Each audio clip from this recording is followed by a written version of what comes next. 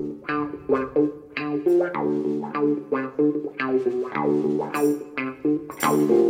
evening, Gabby. Good evening, TC, and welcome all to our weekly podcast, Terry Currans, the Curran View, the Isle of Hillsborough. Mr. Terry Curran, how are you, sir? Are you okay? Steady away? Yeah, steady away. what kind of week have you had, and what game are you watching? EastEnders has been good this week, hasn't it? I don't watch EastEnders, you know me better than that. Oh, I don't watch you? Coronation Street, Emmerdale Farm. I've got better things to do with my life than things like that. It has been good though this week. To be fair, my missus has been watching it, so I've been a little bit intrigued. So I am a couple of minutes late. Magic moments. There's been lots of magic moments on EastEnders, but what have you sourced for us? Magic moments on the football pitch, T? Well, I'm going for the goalkeeper, Gabby. Again, we do see that many wonderful magic moments in games. Yeah. Whether it be goals or whether it be individual piece of skill. But I'm going for the volley of Amaron and Alisson's unbelievable save. Yeah. Which would have put the icing on the cake for Newcastle. But full credit to Liverpool for coming back and finish up winning the game. I know there were 3 mistakes in the game, but I don't know if you saw the save. It was an unbelievable save. Actually, incredible. Yeah, you're absolutely right.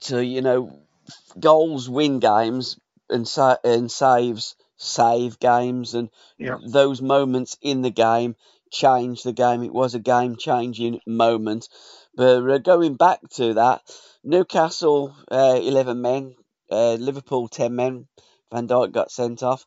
I don't agree that should be a sending off, if I'm honest, because he made an attempt to get the ball. Yeah, okay, he denied him a goal-scoring opportunity, but I think in modern law, it is a sending off. But for me, it's never a sending off. That isn't. But that's a great flick by that fella there. I don't know who he is, number 4. I'm just watching PSV versus Rangers.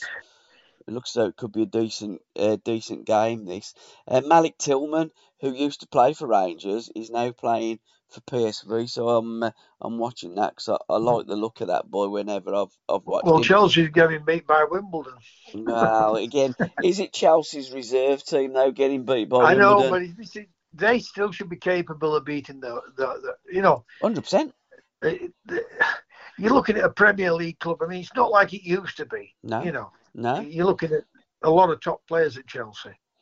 And for them to be, I mean, they don't want to be losing these matches, especially when they haven't won anything for a while. Well, this is it, and we spoke about this situation many times on the podcast over the last few years, that teams making light of the League Cup, making 10... Any trophy. Yeah, absolutely. But any trophy. Yeah, but in particular, this League Cup, and Tottenham made 9 changes. I mean, it's commonplace for teams to make 11 changes in the League Cup. I mean, they also do. You're absolutely spot on the League Cup. But it seems to be the prioritisation of football for the elite clubs now, and for other clubs, is Champions League. No, not at all. They're not even bothered about winning a cup. No, they're not. And what's the point in putting your shirt on? It's going to win the league. Absolutely, 100%. Unless they really concentrate on another Champions League. But I mean, they've got that much strength in depth anyway. Yeah. But when you look at Liverpool, Chelsea, Man United, Tottenham, who's the other one? How they look at not wanting to win a trophy is beyond belief. Because they can't win the league, so they can only finish in the top 3 or top 4. Yeah. Which is a Champions League place. Right, I get it. There's a lot of money involved, and it does help bring in better players. Yeah. But why would you not want to win the trophy? I don't know. To be honest, why would you not want to have on your CV an Elite Cup winners medal or a FA Cup winners medal? I just find it. Well, the world has changed, hasn't it? It's baffling. The more I think about it, it's baffling. I mean, you look at it in old money, when there used to be one team in the European Cup. We used to have 4 teams, was it, in the UEFA Cup, and 1 team in the Cup Winners' Cup, and that was the contingent of English clubs that was in Europe back in the day. Now, these days, their medal is finishing third or fourth and now fifth in the Premier League to get that place into the Champions League.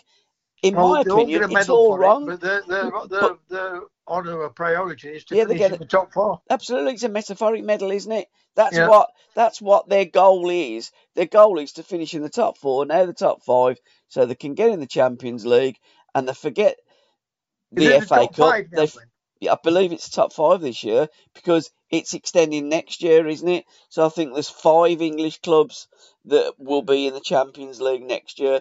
I mean, eventually with the Club World Cup as well, and the Americans and the Saudi Arabians, and the landscape is changing. And I fully believe, and we've mentioned this many times on the podcast, that it will be a Super League, and it won't just be a European Super League. It'll be a World Super League. They'll get it all together, and the rich will get richer, and the others won't. And I think you're right. There's going to be a couple of leagues. There'll be a women's league, and then the rest of the football pyramid, as we know it, it won't exist in a generation's time. I think I see that. I see where you're coming from that angle. I really do. But it all depends what happens with the next election in America. I think you're 100% right if the Democrats stay in power. Everything, the demographics of everything will change. Yeah. You know, I think I don't think I'm convinced Trump's going to give in. I don't think the women's football can't sustain it without the backing. No, I mean the men's football has propped it up. Somebody has to lose. Absolutely, too. One of them has to lose. And what I mean by one of them, I don't mean the Premier League or the women. I'm talking about the next 3 divisions. Championship, League 1, League 2. Can't sustain it. No, they can't, but hopefully people and fans are wising up. There was on the bank holiday a big non-league day, and the attendances were quite fantastic. So many non-league teams taking great numbers away from home now. And the game is getting more expensive. I want to talk about that a little bit later in the podcast, the price of football. But my magic moments come as no surprise there. Jay Stansfield's goal for Birmingham City against Plymouth, and I spoke to my grandkids after that. Both of them went down, and little Bo said, "My dad threw me around like a rag doll, and I almost wet myself when Jay Stansfield scored." I did see Edward, who's one of the directors today. He's still there. I like Edward, he's a good lad. And I did say, pass on that message to Jay. He made my grandson wet himself when Birmingham scored, and that's what the game of football is all about. I thought Messi's pass and goal was quite phenomenal. And also Jared Bowen, tremendous pass, the way he took it, and he just stuck it in the onion bag against Brighton. I was very impressed with they've set off with that lad. West Ham. I mean, Brighton have, but West Ham have really set off well. I mean, Antonio looked again $1 million. Perhaps he was carrying an injury last season. He didn't seem particularly happy. And I think that when you start off and you're not doing well and you're losing games, and their form in the league wasn't, well, it was awful, wasn't it? But personally, looking at Everton, they've got that trophy, that first trophy, and they're wanting. Boys is looking as though now he's wanting to play on the front foot. Absolutely. And that's going to help your strikers. I mean, we've discussed this when Benitez, whoever's been at Newcastle, and they've always been renowned for the number 9s up at Newcastle. Yeah. And over the last few years, they haven't had a striker what was, nowhere near. It did 12 goals near mine, 25, 30 goals. So, boys, his team, West Ham, he's got them playing on the front foot. And I think they got some really tremendous players as well in that West Ham, not just the team but the squad. So watch West Ham, and looks well balanced. Yeah, it does. I think again you're right. I mean, he's doing a great job, and long may it continue. I'm a big fan of Paqueta. Jared Bowen, I think he's going from strength to strength, and I always liked Ben Rama as well. I think he's a fine player. Again, I think they've just got some really, really good football players I like to watch. I'll only speak on my own behalf, because I don't want to criticise other people. But I'm the first to knock David Moyes and the way how his teams have played. Absolutely, same I am, yeah. I do it with a constructive criticism, not for sake of criticising people, But I'm first to turn around and say, excuse me, excuse me. I'm first to turn around and say, they look a different team, and he looks a different manager. He looks as though he's got a smile on his face, and he's not wanting his teams to win. He's thinking his teams are going to win now. Yeah. Now, when the players see that in itself helps the players because they're feeling more happy. The manager's happy. Yeah. Absolutely, it looks like a happy place, West Ham at the moment. Very much so. And as you say, they're playing on the front foot. The players are going to be happy because they're actually trying to score goals. And as I say, long may it continue because it's always nice to see fresh and other teams around the top of the table. And good to see Villa off to, again, another winning way at Burnley. Last Sunday, tremendous 3-1 away win for the Villa boys. Got a lot of pace tee up again. A lot of pace up front. Villa, he's really doing a great job. Unai Emery. And going back to the Liverpool game, well done to Darwin Núñez as well, scoring a brace. Tremendous strikes, both of them. Brilliant, absolutely brilliant, and that will give him a lot of confidence. But with some players, you've got to give him that little bit of time to settle in. And maybe he's one of those what's needed that bit of time to settle in. But Liverpool have been hit and miss, haven't they? You know what I mean, themselves. So, like you say, great to see him get two great goals and help Liverpool get a win. Absolutely. Book Corner in association with myfootballbooks.com, TC. Our most recent podcast, part 13 of our Football Book podcast, is out this week. Chris has been a little bit held up at work. One of his staff, I've got to tell you, tried to cook an egg in a microwave and it didn't end well. Unbelievable. I've seen somebody do that before. Somebody do that. Unbelievable, Jeff. I've seen the evidence, the photographic evidence, and it ain't I've good. seen somebody cook an egg in a microwave. And they didn't injure themselves. It might have been on YouTube. And they didn't injure themselves. They didn't injure themselves. No.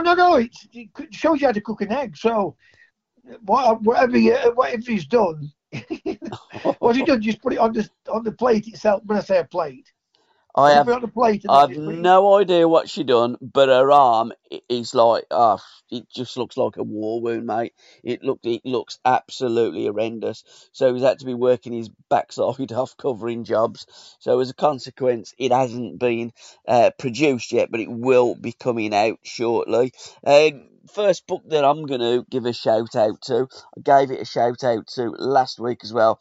Give It to Moore, Who Will Score, the biography by Stuart Humphreys and Richard Harrison. I'm going to be doing a podcast with the great Ian Storey-Moore next week, and we're going to be focusing Game of My Life, and it was that iconic game that he played in 1967, April 67, when Nottingham Forest knocked out Everton in the FA Cup quarter-final, and we're going to look at the Cup run as a whole. It was one of the great cup runs of Nottingham Forest. Obviously, pre-Clough, Nottingham Forest in 67 season come second in the league to Manchester United and got knocked out of the FA Cup in the semi-final against Tottenham Hotspur. So it was their greatest season at that time. So we're going to be really... 67 season then? Yeah, 66, 67, yeah. Yeah, Chelsea-Tottenham final, weren't it? Yes, it was. That was the final that nearly never happened. There was if you want to listen to the story, go on to My Life, My Music, and Alan Hudson tells a fantastic story about how he nearly made his debut with his brother in the 1967 FA Cup final against Tottenham. Classic Alan Hudson. And if you go on to our Patreon site, guys, all the w's.patreon.com/SRB Media, you will get all of those podcasts. And second up, The Three Kings is the book that Andy has recommended this week.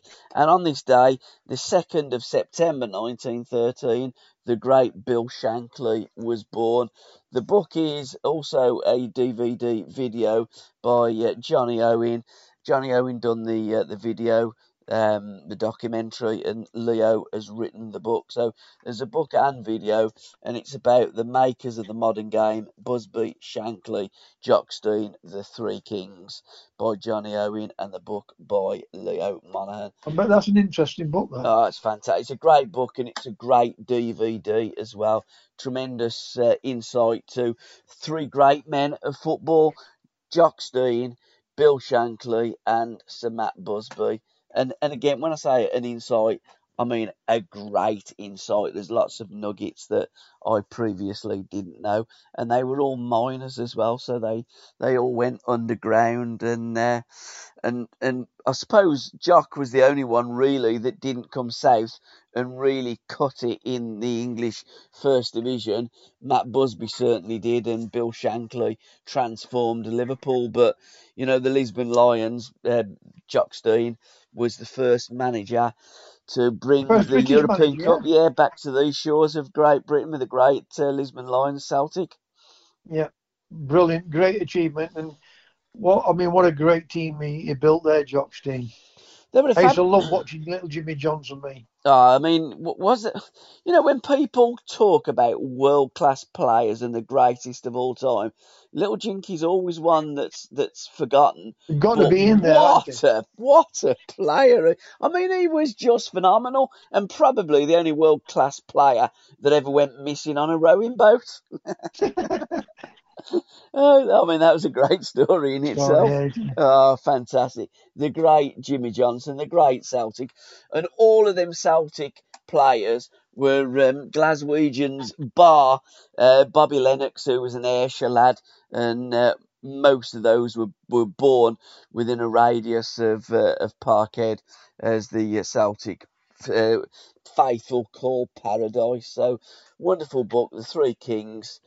Story of Busby, Shankly and Stein, and we'll be going out tonight with Alan Hudson's story about the great Jockstein, an absolute classic. And thirdly, one that I've picked out, Rock and Roll Soccer by Ian Plenderleith, and it tells the story, the short life and fast times of the North American Soccer League, one of the great leagues of the 70s, and it was on the 28th of this month, August 1977, that Seattle Sounders played against the New York Cosmos in Soccer Bowl 1977.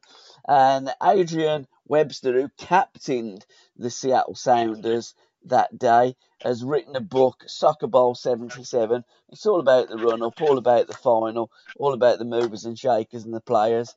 And a great little read by Adrian Webster. And you can listen to a Legends of the 70s podcast with Adrian on our Patreon sites, or just go on to your usual places where you listen to the podcasts, Spotify, Acast, etc., and listen to Adrian talk about those wonderful halcyon days of the NASL. But Ian Plenderleith has put it in his book, Rock and Roll Soccer, The Short Life and Fast Times of the North American Soccer League. And there's a picture of Pele there with the ball in his left hand, waving to the crowd and a massive smile. And there was a smile on Pele's face that day because it was his last competitive game in America, and they did win the Soccer Bowl in 1970. Yeah, no, listen, well, now you're talking about American soccer. Did you see, I'm sure I've read something where since Messi's gone to that Miami... into Miami. 200 into Miami. They've made £280 million. Yep. I'm just going to talk about it here because it is one of the talking points that I did want to mention this week.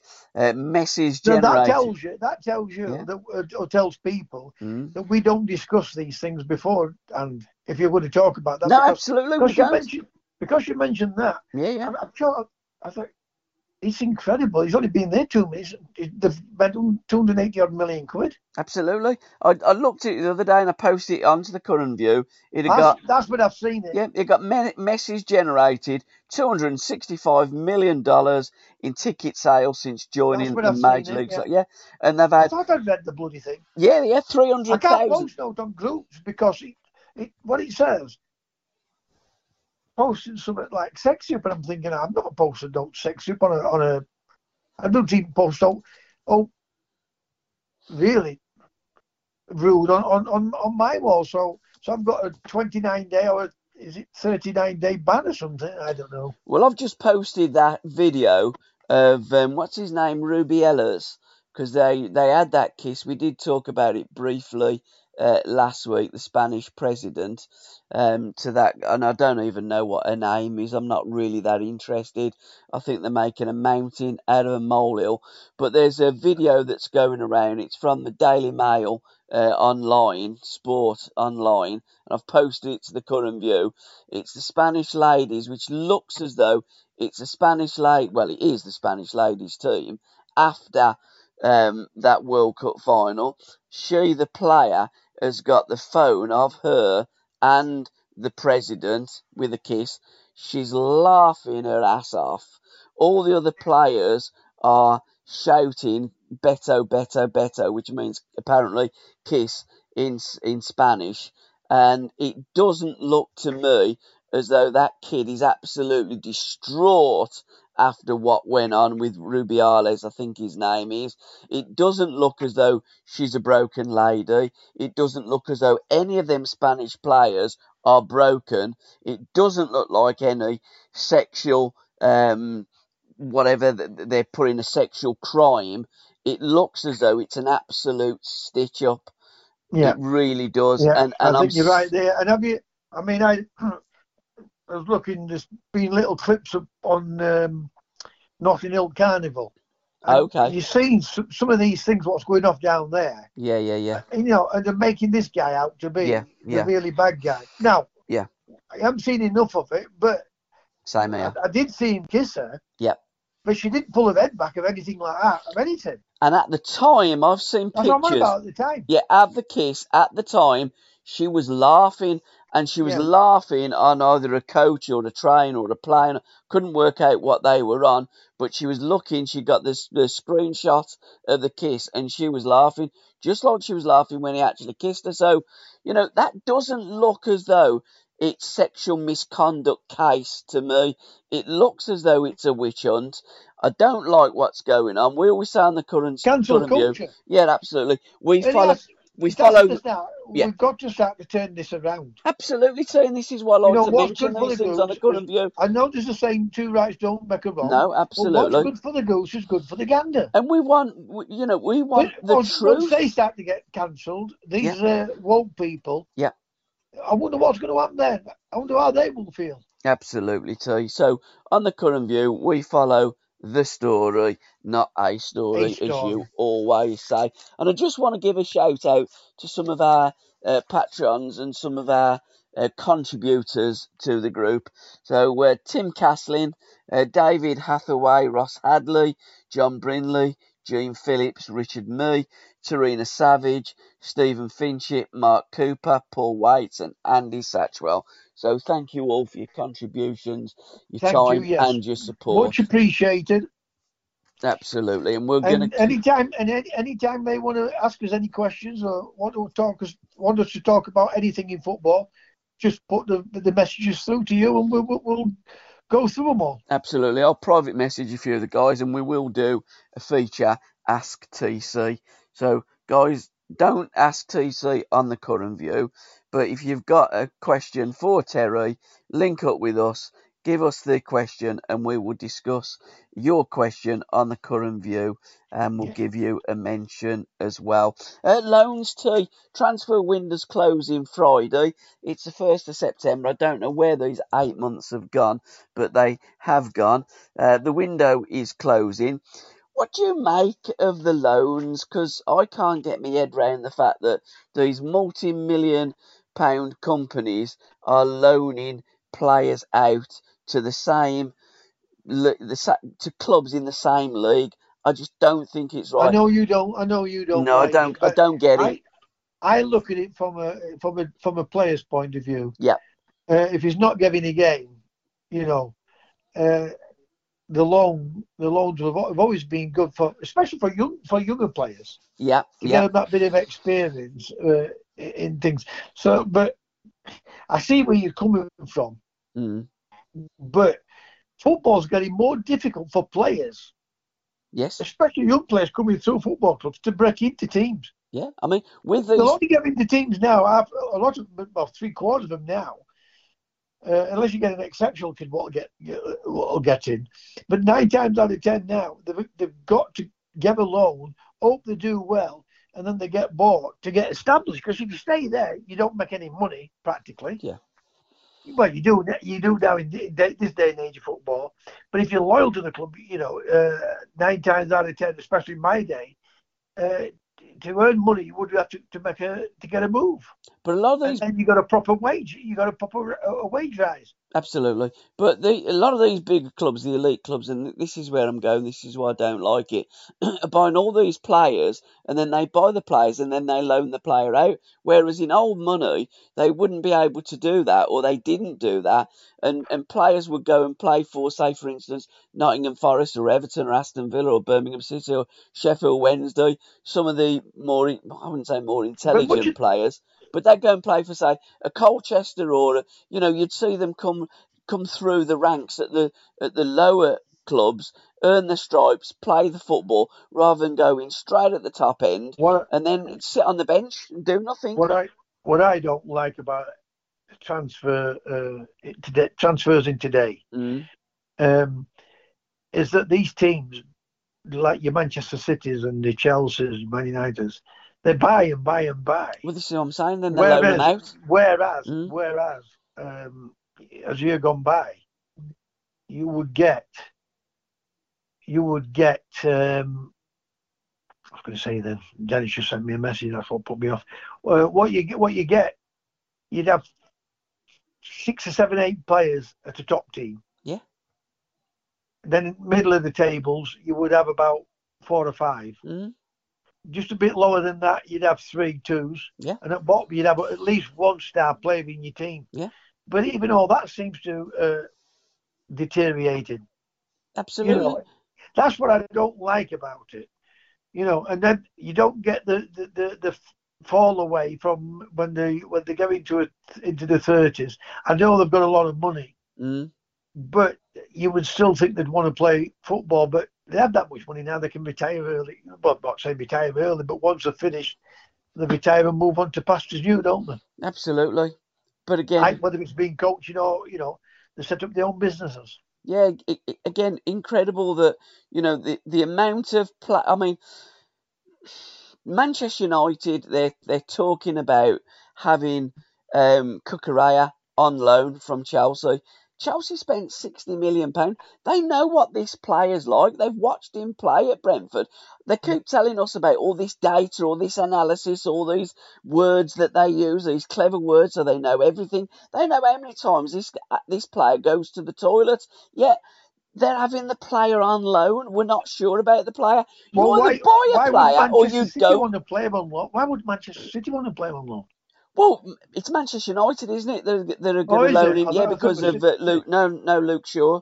Luke Shaw's injured, so they want to buy this player in on loan. But for me, you either buy a player or you don't buy a player. You shouldn't be able to use the loan situation and bring in a player on loan if you have got lashings of amounts of money. I mean, Chelsea have got that much money. But why would Chelsea want to do that? Because they're going to be fighting for the top 4. Well, again, they're loaning it off to Manchester United. Well, again, that's another thing. But with a player that they do want to get rid of, they'll probably loan him with an option to buy, because they clearly look at him and think, well, you know, we bought a pig in a poker here, and we want to get rid of him, and it's a way of getting these players off the wage bill. I mean, because Chelsea clearly are struggling because they've stopped the £10 subsidiary for the way travel for disabled and some of their most loyal supporters that go away from Stamford Bridge and watch Chelsea Football Club. So when you look at the game of football, it just beggars belief at times what is allowed these days. And then they come all these cobblers with the financial fair play. It doesn't mean a thing because they get round it no matter what way you want to wrap it up. Exactly. The big clubs will still get... So get rid of it, because all it's hindering is the smaller clubs. If a guy that comes in and owns the smaller club, they actually can't compete with the bigger club because they can't spend the amount of money that's needed to get up to there in the first place. And to listen to the rest of this podcast, head on over to www.patreon.com/SRB Media. Thank you.